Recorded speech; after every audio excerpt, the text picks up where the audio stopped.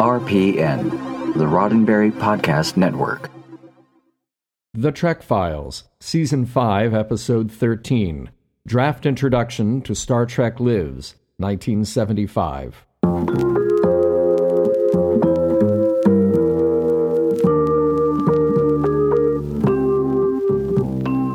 Welcome to The Trek Files, a look into the archives of Roddenberry Entertainment from the personal files of Gene Roddenberry. And now your host, Dr. Trek, Larry Nemecek.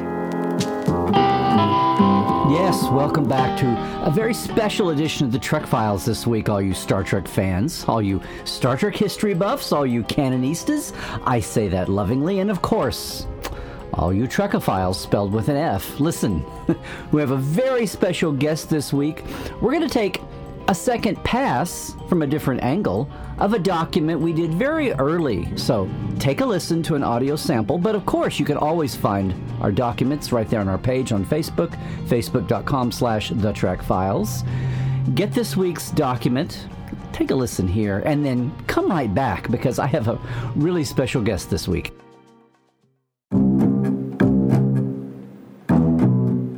For myself and for the remarkable cast, production staff, and crew who somehow came together during those bruising, exhausting, completely lovely years, it was an effort to prove to people that are willing to think beyond the petty beliefs which have for so long kept humanity divided.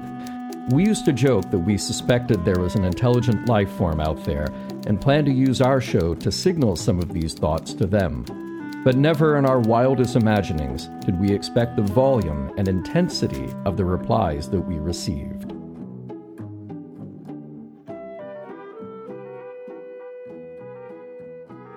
All right. I am so excited, everybody. Take a look at that.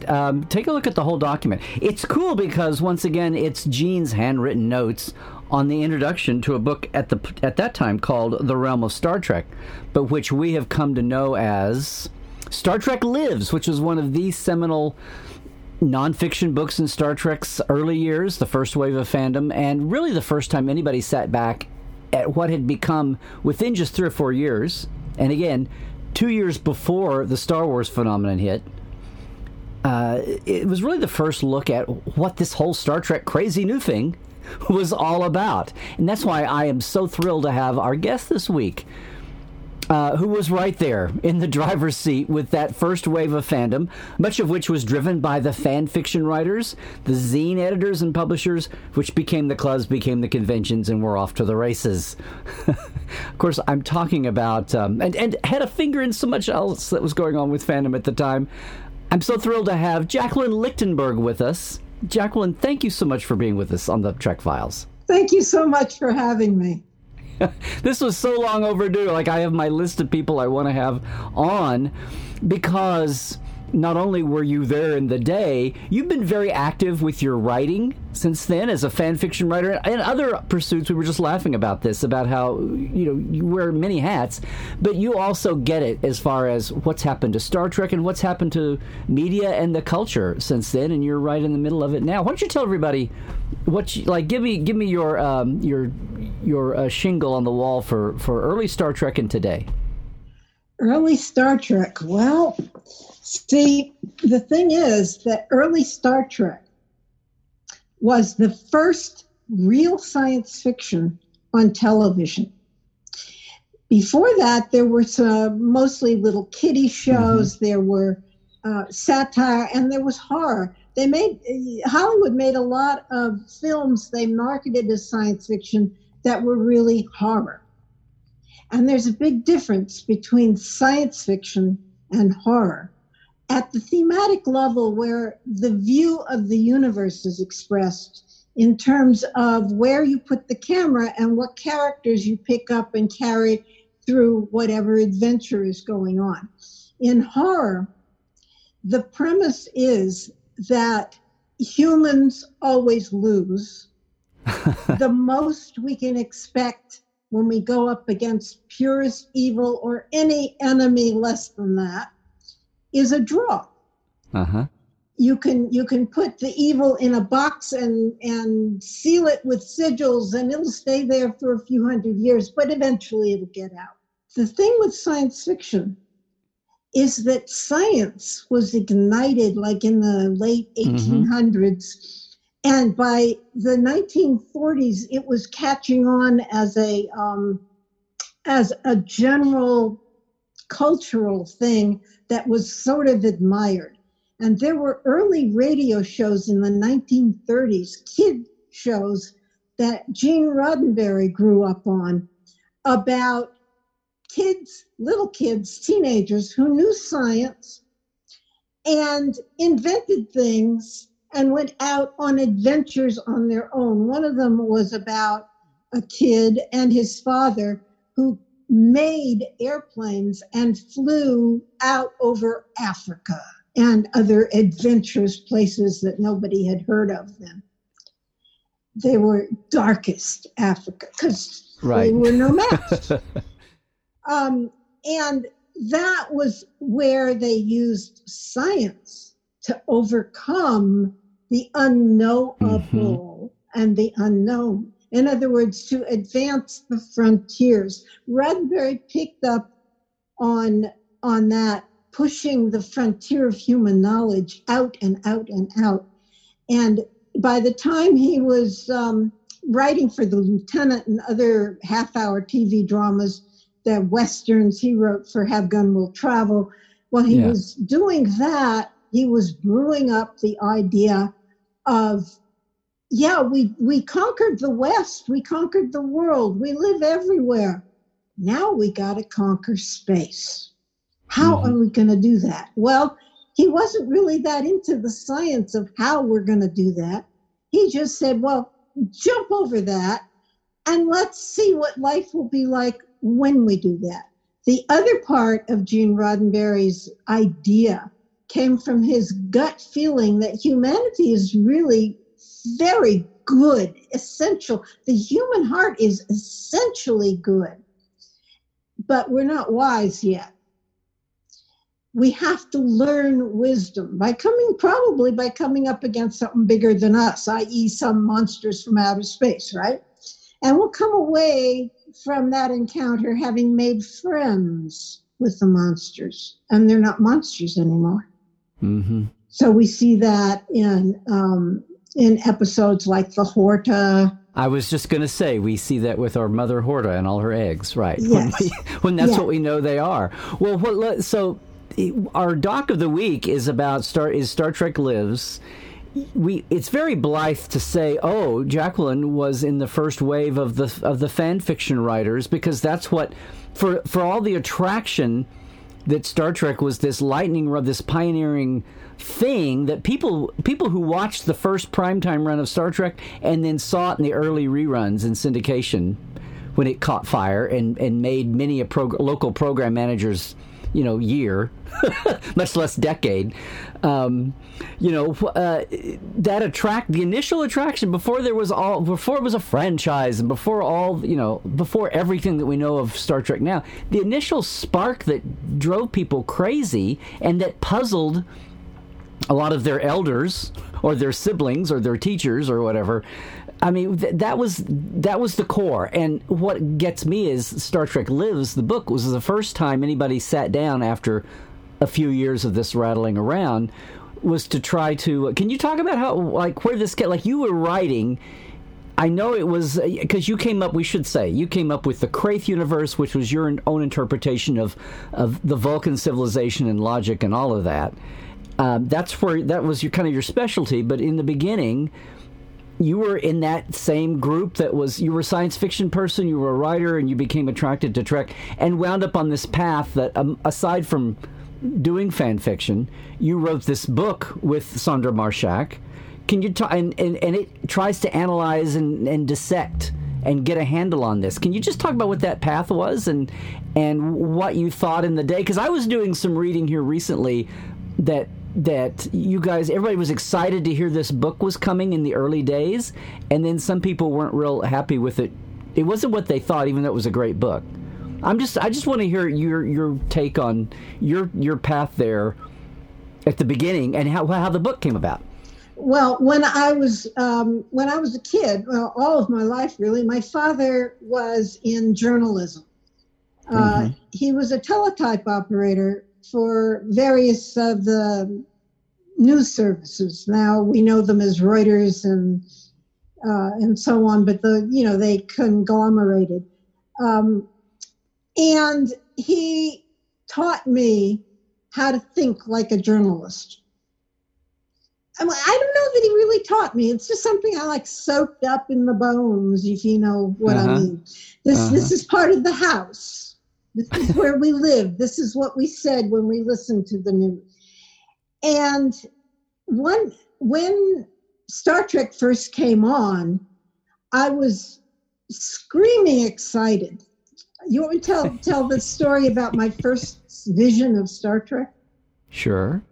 When I got married, we were living in Israel and planning to come back to the United States, to New York, to Brooklyn, where my husband had relatives, and we had a whole new life planned for ourselves. And we finally got here, and I met my new in-laws. They had a big party in the living room of one of the in-laws where we were staying. And all the in-laws came over. They'd never seen me.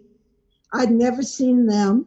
We're sitting around the living room, and people even sitting on the floor because it was a big crowd.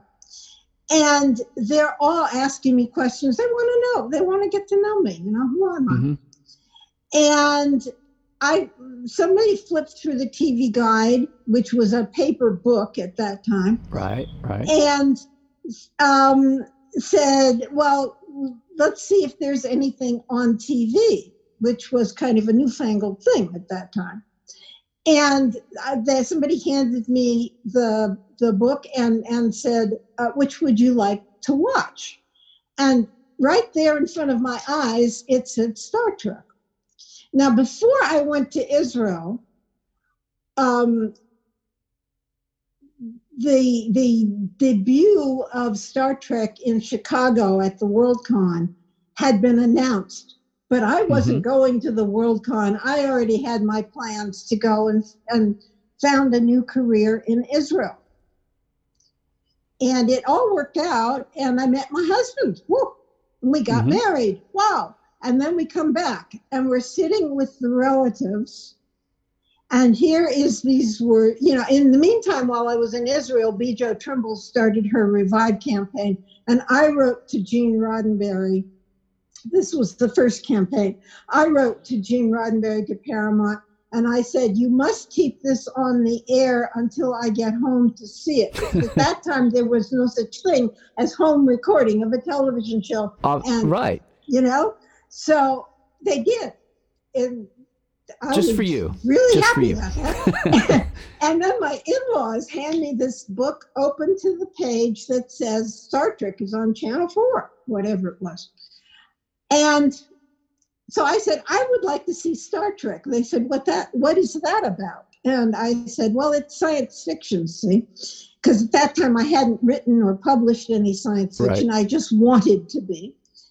And so what happened was the show came on, and they very politely, you could feel the politeness in the room just gripping them. And they let me listen to the whole thing. And we finally got to the last scene. I didn't understand, what to show. I didn't really get the whole thing until that last scene where they show Spock in profile with the ear.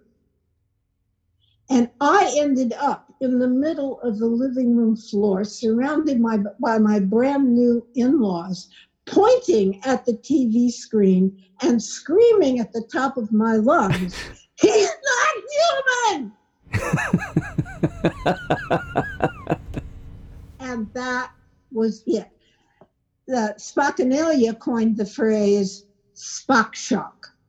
And that was the definite. Well, believe it or not. Spockanalia, the first fanzine, we should say, yes. Yeah. And believe it or not, I remained friends and an integral part of that family. I was going to say, this is your first meeting. It's all about the family. And you say, can we watch Star Trek?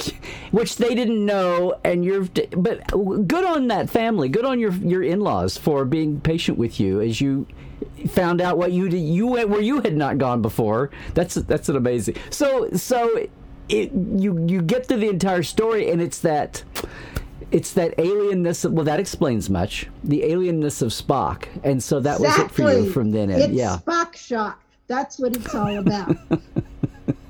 I had forgotten that I knew that term until I was just rereading about that. So you now, I think, you know what, this is such a big topic. We're going to have you come back and talk about some of your early writing, because I wanted to focus on Star Trek Lives here, because it's not, casual fans today or modern fans, first of all, just reading a book. Is it online? Have they got the PDF I can download?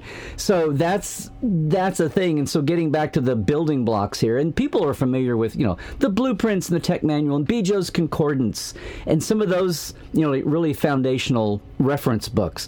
But Star Trek Lives was a reference, was an analysis. And then Joni Winston's chapters about being on set the last week and the first convention. But you and Sandra, you and Sandra have the analytical parts. How did you? And I've been reading here to where the book evolved, like the publishers kept making you aim it to be quote unquote more commercial, which we all generally think we know what that is. But in the vacuum of there not being anything about Star Trek really out there, that must have been quite a. I mean, what did you want? Is it what you wound up wanting to do? Well, the idea for the book really started as an idea for a local newspaper article about Star Trek. About the same time as Spock and Elliot and T Negative were becoming established. And I realized because science fiction, way back when I was a kid, right? When I was like 10 years old, when I was in 7th grade, I was discovered by science fiction fandom. I didn't discover science fiction fandom. They discovered me. What happened is I wrote a letter to the editor, to Fred Paul. Mm-hmm. When he was editor of Worlds of If magazine. And he published the letter back in the day when magazines could publish the name and address of people, and it wasn't illegal. You weren't stalking. Yeah, that was a journalism staple. The address went after the person's name. Nobody thought about it, right? Nobody thought about it. And so a whole lot of people wrote to me inviting me into the N3F, the National Fantasy Fan Federation. So I joined, and I became a letter hack, and I joined the round robin, and I joined the writer's workshop, and I was huge in FANAC until I hit freshman year in college when I had to gaffiate. Y'all know what gaffiate means. I was going to say, you're running through all these classic. So FANAC is fan activity? Yes. Uh-huh. And gaffiate is an acronym that means getting away from it all. Exactly. Wow, it's great to talk to people who know how to speak English. Well, now people would say, I got to take a break, or I got to take a hiatus, or yeah. So, or something more colorful. I got back to fandom, actually being active in fandom after I got married. And after all of this, and after I had a kid, I had a little baby, and I was able to start writing seriously. And I wrote Craith, and I was writing books, and then I wrote Star Trek Lives. And all of this was simultaneous. You have to understand there is no difference between my first novel, House of Zaor, and Star Trek Lives. They are the same thing. I wrote House of Zaor specifically to prove the philosophical analysis that I presented in Star Trek Lives. I sold House of Zaor on a money-back guarantee to the Spock fans and never had one return. At that time, the hardcover book cost $5, and that was a whole lot of money. That was like $25 today. So if you buy a $25 book and you're disappointed in it, you're going to return it on that money back guarantee. Yeah. Nobody Nobody returned that book. Well, the only problem with our show, The Trek Files, is that we have this compressed amount of time, but I just really quickly want to get to, because I think we get it. It's just the fact that you all were coming up with this, everybody was so enraptured in the moment to be standing back and trying to look at, the meta, as we'd say today, to look at it analytically. So you guys broke down the discovery effect, which is figuring out not only the show, but that other people like it too. The tailored effect, talking about the characters and environments all going to different audiences instead of just, here's this thing I'm throwing out as a blunt instrument. We called that the tailored effect. And that was the idea, was to figure out exactly the answer to the question you first asked me. What made Star Trek different from other television shows? Right. What caused this revolution? Right. Number one, it was real science fiction, not phony horror, not fantasy, real science fiction. And therefore, it appealed to the organized body of science fiction fandom. That's why Gene Roddenberry, the great genius, gave it its debut showing at the World Science Fiction Convention. Mm-hmm. That hooked the cadre of fandom that knows everybody who knows everybody. It's a network. Mm-hmm. At that time, the network operated by snail mail and by telephone, Ma Bell. That was before the telephone company was broken up. So everybody had one telephone company. It was called Ma Bell.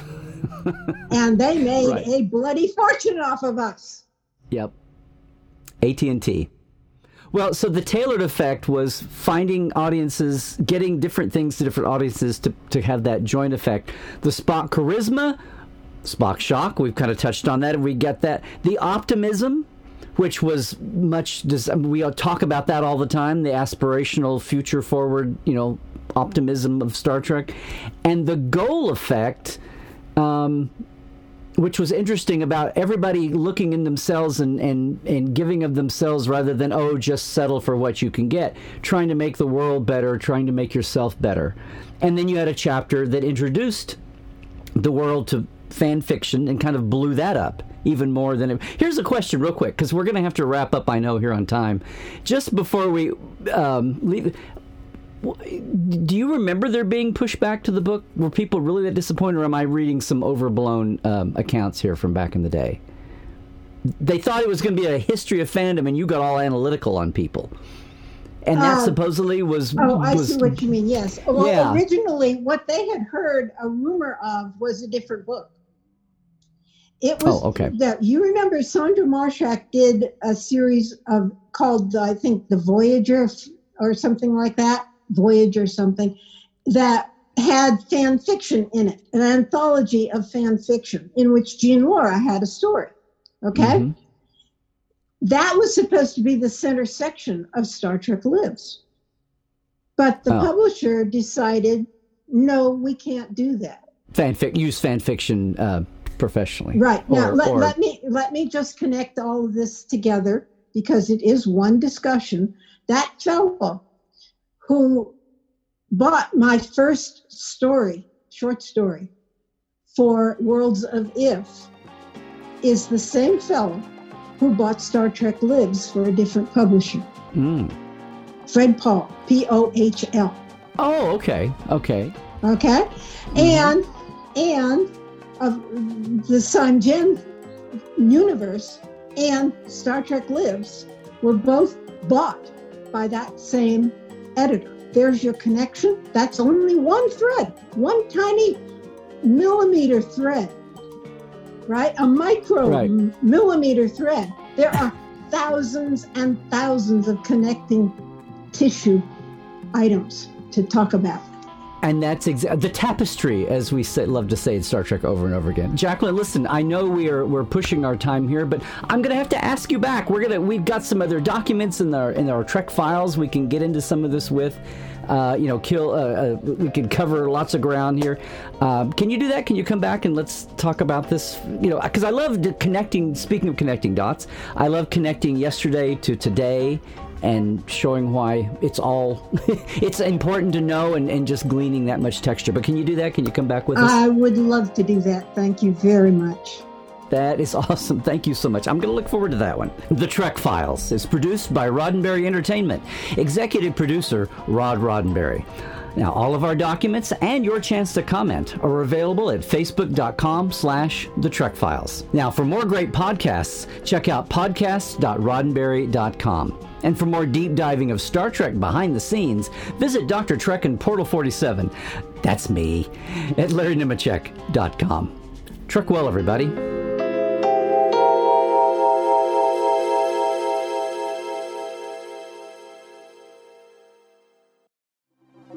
Podcast.roddenberry.com, the Roddenberry Podcast Network.